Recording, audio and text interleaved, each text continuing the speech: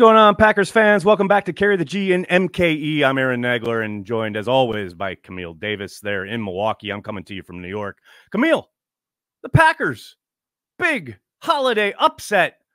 I'm telling you what, I have not stopped beaming about this game. You talk about a get right, made everything in your life right game. You can't tell me nothing. Can't tell me nothing, Camille.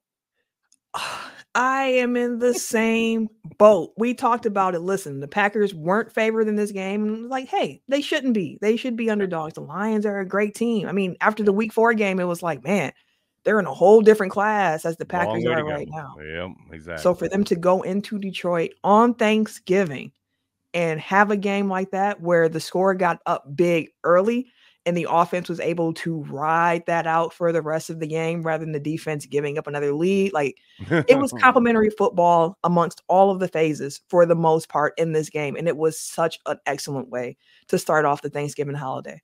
It really was. And I'm really glad you brought that up because it was noticeable, right? Marked how the coaching across the board was better on the Packers sideline than it was the Lions sideline. And I'm talking like every aspect of the game, from the coordinators, the play calling, but even the little stuff. Like, you've got a lot of backups in there, a lot of young guys. And man, all three phases, to your point, I mean, the special teams, I think that was a hidden part of this game where Bisaccia's punting unit, both the kicking and the coverage, continuously putting the Lions in really bad field position. I mean, they started inside their 10 a number of times, and they couldn't overcome it. More often than not, you give them that long field, Barry's unit held up. And like you're saying, complimentary football. And I do think it helped, and it was very surprising to see Matt come out, take the ball, and go for that shot play right away, get on the front foot. Something we haven't seen not only this year, but really throughout Matt's tenure. They've been we're going to defer, we're going to try and double up coming out of half. Man, it was a welcome surprise for the Packers to be as aggressive as they were. I loved it. And to think that after the game, we learned that LaFleur texted Jordan Love, like, hey, maybe we should change the first play of the game. And Love is like, no, this is it. Like, we're going to come out with this and we're going to do it. And it worked. And at first, when I saw the ball being thrown, I was like, ooh, that looks a little underthrown. I don't know if it's going to work. And then Christian Watson actually fought and got in position to great adjustment. Yeah, because he has the corner beat. The safety's at a bad angle. He's like, if that's out in front of him, he's gone. It's a touchdown on the first play. But to your point, like, great adjustment by Christian, who I think had a great game overall. I mean, everything as far as not only catching the ball, but his physicality in the run game, the energy he brought down in and down out.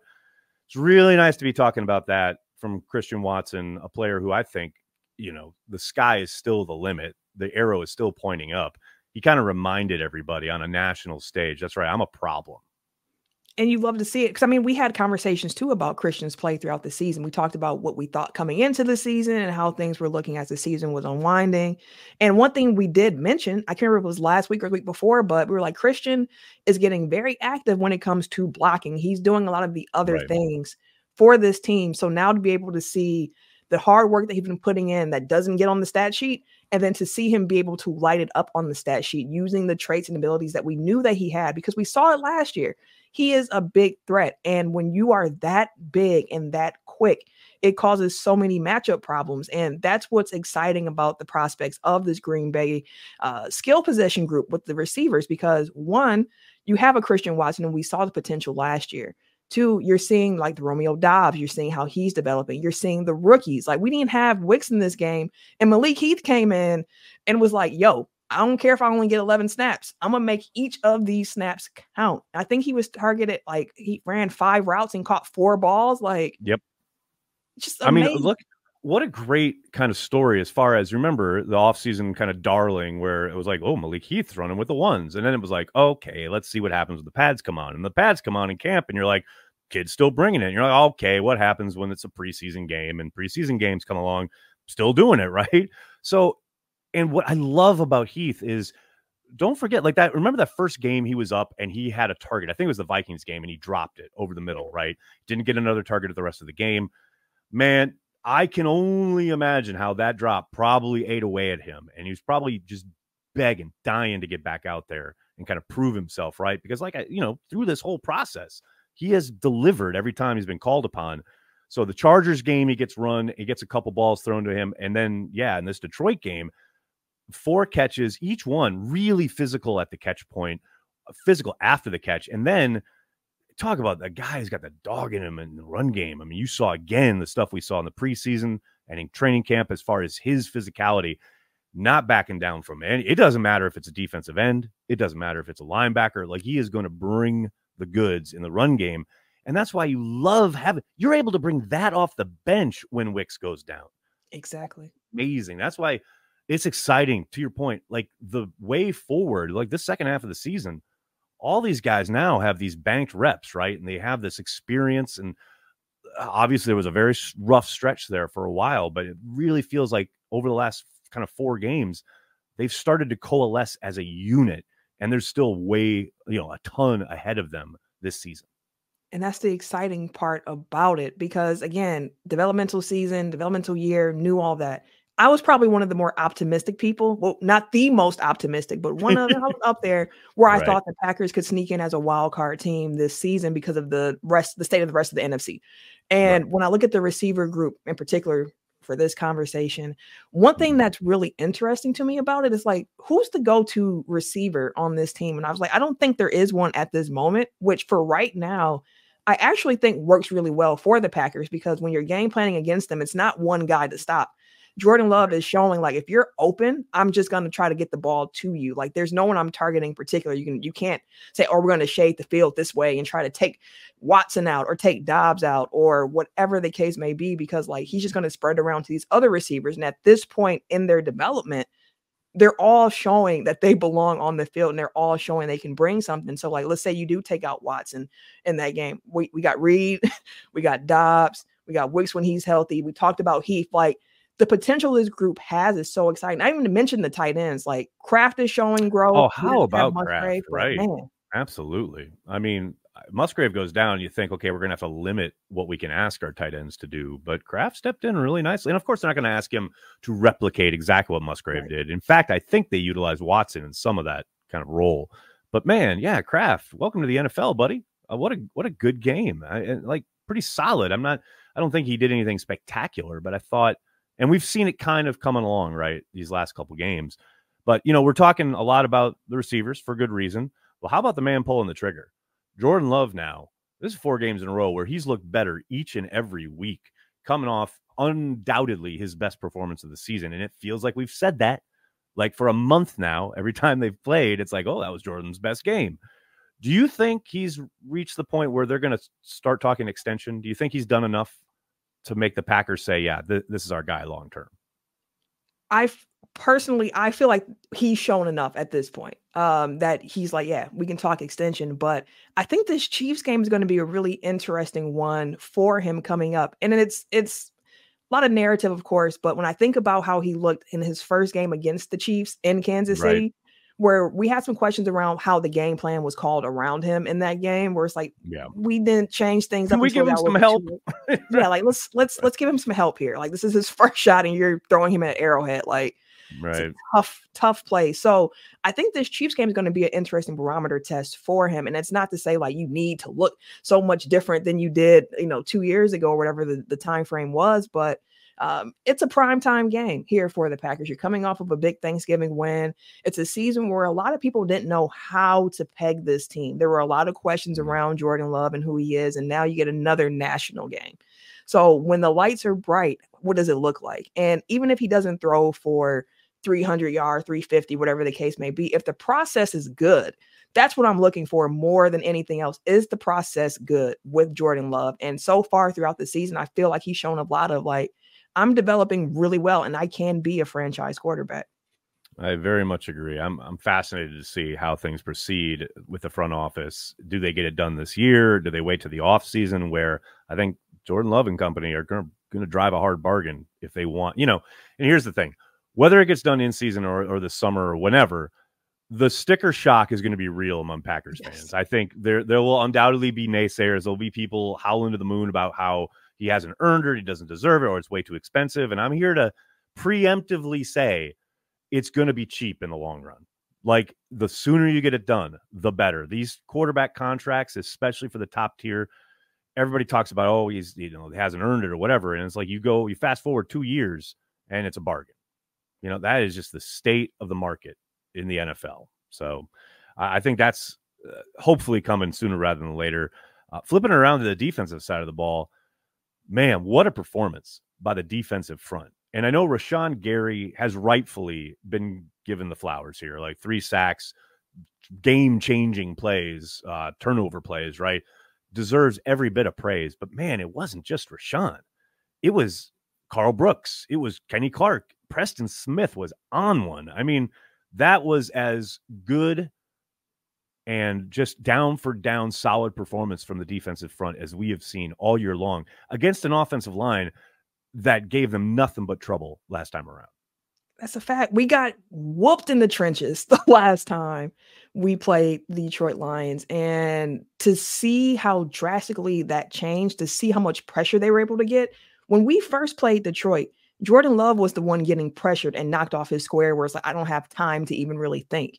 And in this game on Thanksgiving, they did the same thing to Goff, where it's like, hey, I don't have time. And when you give him time, he's pretty good. He can pick you apart. Well, there were a couple of plays there where, to your point, he has a guy breaking open that he can't hit or misses because of pressure in his face right in his lap. And I mean, it's so weird because we're at their house, right? And I know they were down one starter. The left guard was their rookie who didn't have a good game against Chicago, didn't have a good game against us.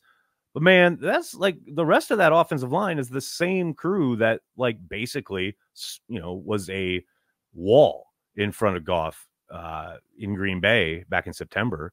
It's just fascinating to see how, I guess, just overall improved that defensive front was. I mean, Preston, he's beaten a really good tackle repeatedly. And I've seen rumblings out there in the old, internet world about, oh, should they move on from Preston next season? I'm like, if this is the boat, and Preston's been good here for a month now. And if this is the Preston we get down the stretch, man, keep him around. He is playing some serious ball. You love to see it. Even Kenny Clark, like we've had conversations around Kenny Clark, and it's like, I haven't seen him too much. He's been kind of quiet. Right. And for a defensive lineman, you want to be heard. You want to make your presence felt.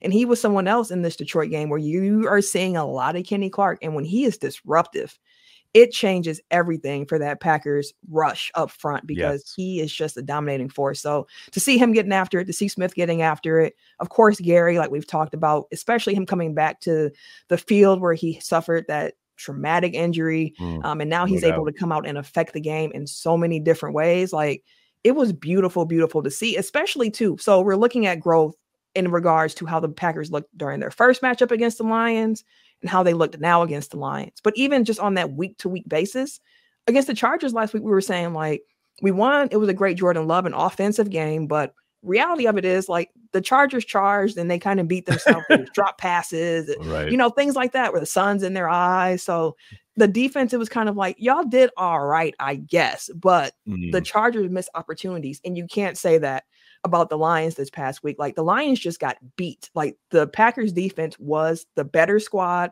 on the field that day, and they made their presence known. And that's additional growth that you want to continue to see, especially again with this banged up secondary that we had out there. Like Jonathan Owens.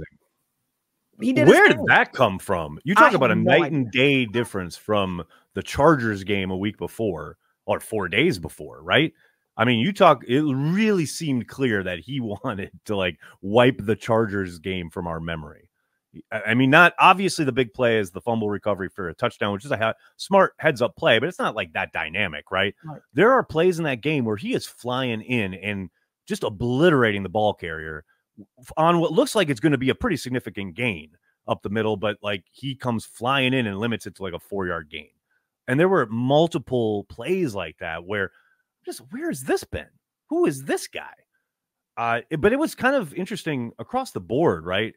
Both offense, defense, but even on special teams, you talk about the injuries that this team was dealing with coming into this game. It was a major narrative. You coming out of this game, you're not even talking about it. You're not even thinking about it because the guys who stepped in played so well across the board. And I think that's a real testament to Matt LaFleur and his coaching staff again, we talked about it at the top, like they were well coached in all three phases. But not only that, they had guys in there who hadn't played all year or who had played very limited snaps throughout this season, who were playing down in, down out, really consistent ball. And I mean, this point going into, late November, early December, you want to be trending upward. You want your guys to feel confident and play consistently. Again, across the board, that's what we saw on Thursday. Yeah. And it honestly shocked me. Like, I did not expect for all of the phases to come out and play this well on a short week against the Lions on the road, where I was just kind of like, I don't know what to expect, but I thought it'd be maybe some, minor progress that we're seeing. Like, hey, at least, the pass defense looked better because we know the Lions can run the ball. So I was like, I don't know what to expect. So for them to come out and have the type of performance that they had, where like the only qualms I really had was like, hey, Carlson, we got to stop missing, these extra points. Like, that's one where I'm like, we got to stop missing the extra points. But the rest of the unit was so good where I was like, I didn't even think about that piece of it until now, where I'm like, is there anything for me to like nitpick from this game? Like, that's the one. Points and the running game, I guess, are like the two areas where I was like, we can improve here. But if that's the only like place you're looking at, which also makes Jordan Love's performance even more impressive because there was no run game to lean on. I mean, you're 100% right. It's something that Andy and I talked about last week. Could you imagine if Jordan Love had a running game or ever gets one? Because what he's doing this past month, the numbers he's putting up, both like traditional statistics, but also like all the new metrics as far as his level of play has increased and gotten better. Literally, you can look at it by the numbers week by week by week. They have only improved over the course of the last month. And he's doing all of that without any semblance of a dependable running game. Like, you give him that kid a running game, it's lights out. It's a wrap. Like, let's go. Like, I'm so excited for that aspect. Like, who knows? I doubt it arrives this year, but maybe down the way, a year or two from now, it'll be fun to watch. But the one thing I will say about like Matt and this coaching staff, they have done a really good job of tuning out the noise, right? Yeah. Because there was certainly a whole lot of noise around the staff earlier this season when they were going through that 4-game losing streak. Some of it warranted. I think some of it very over the top and probably unnecessary. But it's interesting, right, to kind of juxtapose that, the way the Packers stuck with it, are seemingly pulling out of it, won 3 of their last 4, and the way they operate as a franchise, right? And I only bring this up because of the news this morning where the Panthers have fired yet another coach. David Tepper, their owner, took over this team, I think it's 2018, I believe. He's going on his 7th coach, Camille. 7 coaches. Like, they're never going to be good while this guy owns the team. And it just makes me so thankful that I am a Green Bay Packers fan and we are not at the whim of some idiot owner. I mean, the Packers may have stretches, right? Small stretches of, okay, it's a downturn, it's a struggle. We've got a long-term plan. We're going to stick with it. I thank God I was born a Packers fan because I know Panthers fan. A good buddy of mine lives in Winston-Salem, lifelong Panthers. Like, from the moment they became a franchise, he was like, I'm all in. I can't fathom being a Panthers fan right now. Whew. Like you said, I made a decision to be a Packers fan when I was younger, and that's a great decision that I made. Yes, and I think about the ownership piece of it a lot because on the other side of things, like for the Milwaukee Bucks, there's been calls already for Adrian Griffin to be fired, and we're 12-5 at the moment. And it's kind of like you look at what's happening with the Panthers, and you're like, they won 1 game so far this year. Like, they are terrible. Like, you can see it on the field how it's being ran, and it's like, a coach can only do so much when ownership is also meddling in that picture. But at the same time, like, it's on the coach to try to make some sense of what's going on in that locker room. And for all of the qualms we've had about Matt LaFleur, to your point about how they're able to tune out the noise, one thing also that I will say is like the locker room never seems to give up on Matt. Like, they always seem right? to have his Ever. back. Yes. That's such a good point. It's so true. And I wish more people kind of recognized that or gave that the props I think it deserves. I mean, certainly they lose 5 in a row last year and they could have easily gone in the tank and they didn't. And they made a run at it at the end, obviously came up short, but Yeah, I think that's an underrated aspect of Matt's tenure so far because it hasn't ever gotten to that point, despite some really ugly moments. I don't think I've ever seen any, even a hint of it. There's certainly been no reporting around it, no social media posts from the guys. Like, there's been nothing. So I don't know, man. I really appreciate having Matt as our head coach. And I am very fascinated to see how he approaches this game on Sunday night. To your point, last time I don't think he had a great plan heading into Arrowhead. Obviously, he's got a lot more time now with Jordan. They're seemingly in a spot now where they are pretty damn comfortable working together. And it really feels like Matt is dialing up stuff he knows Jordan can deliver on. I'm fascinated to see kind of how the Chiefs play Jordan Love. The Chiefs have a good defense, right? Yeah. And Spagnuolo is probably one of, if not the best game day kind of play caller on the defensive side of the ball. And we all know he came after Jordan Love last game. Heavy I mean, pressure. it was engage 8, like every down, like especially on third down. I'm looking for a Jordan Love revenge game. I need Jordan Love to like ball out against this defense like I need air to breathe, because I can only imagine for him, right? Like the thrown in at the last minute because Aaron Rodgers got COVID and the whole world's kind of watching and you get taken advantage of. Now, legit national television, you've won 3 out of the last 4. You're looking good, better and better every game. I want Jordan Love to like ball out on Sunday night. I would love it. I just don't want this team to get embarrassed on national television. Like, even if it's a competitive L, I just don't want to I don't want to take the grief online. Yeah.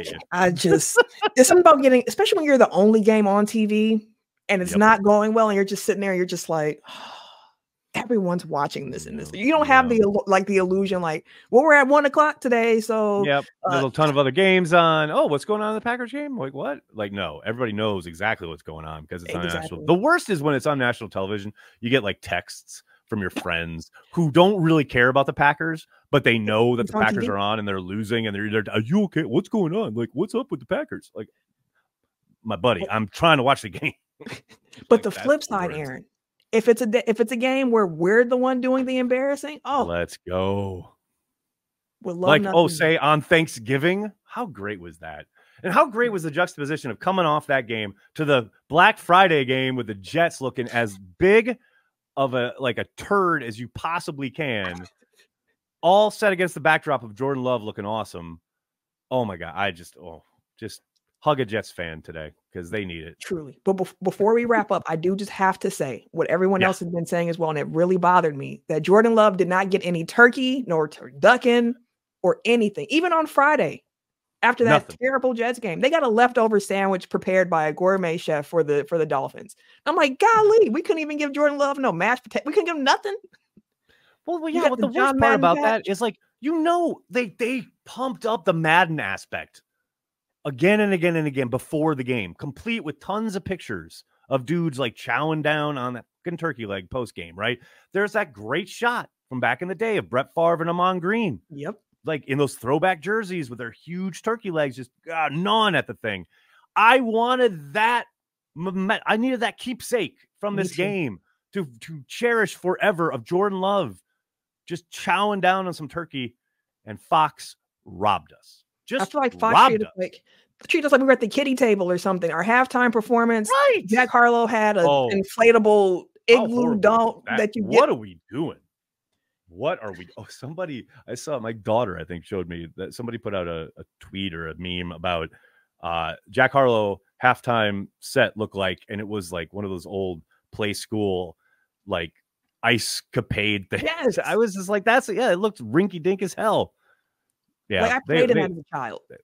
Yeah, exactly. Like, no, it was all. The only thing professional that day was the Green Bay Packers. We know that. If we only pick one thing to be professional on any given Sunday, any given Thursday, whatever day they're going to play football, let it be the Green Bay Packers. I'm down with this. I love it. All right, Camille, let people know out there where to find you on these here internet streets. Absolutely. You can catch me over at the Technical Foul Podcast, TECKNICAL. Once a week, we cover the biggest stories from the NBA, NFL, and the wrestling world. So once a week, we drop that. You can catch us on our YouTube page doing the show live. We're recording actually on Monday. So today, this week, because the Bucks play tomorrow. And you can also, and there you go. The other part of that is I'm also a co-host on Locked On Bucks Monday through Friday. So make sure you tune into that wherever you get your podcast or YouTube as well. My Bucks. I said on Twitter last night when I love it. I love what kind of like just voyeur looking. I don't participate in Bucks Twitter because I got enough going on in my life. But it's so funny to watch people like melting down in the first half. Like the first half of a game, they're like not even like in the sense of time, right? There are 4 billion games in an NBA season. We're like in game 12, 13. Of a 4 billion game season, and people are, oh, we got to fire this dude. This is terrible. Blah, blah, blah. I'm like, it's preseason. Nothing in the NBA matters until Christmas. Are you kidding me right now? And there's people out there with like 12 tweet threads about how terrible the Bucks are. Oh, and by the way, they turned around and won the game. Yep. So one of my favorite lines that you always say, and I say a lot of ball game left. And when it comes to basketball, basketball is a game of runs. They're going to happen. Correct. How do you weather it, and can you respond? It's pretty simple. Yeah. And by the way, the Bucks have some really good players who know how to respond. And yes, they got to gel. They got to work it out. They will. Give them time. Man. See, this is why I can't do Bucks Twitter, because I'd just I'd pop an artery or something. It'd be bad.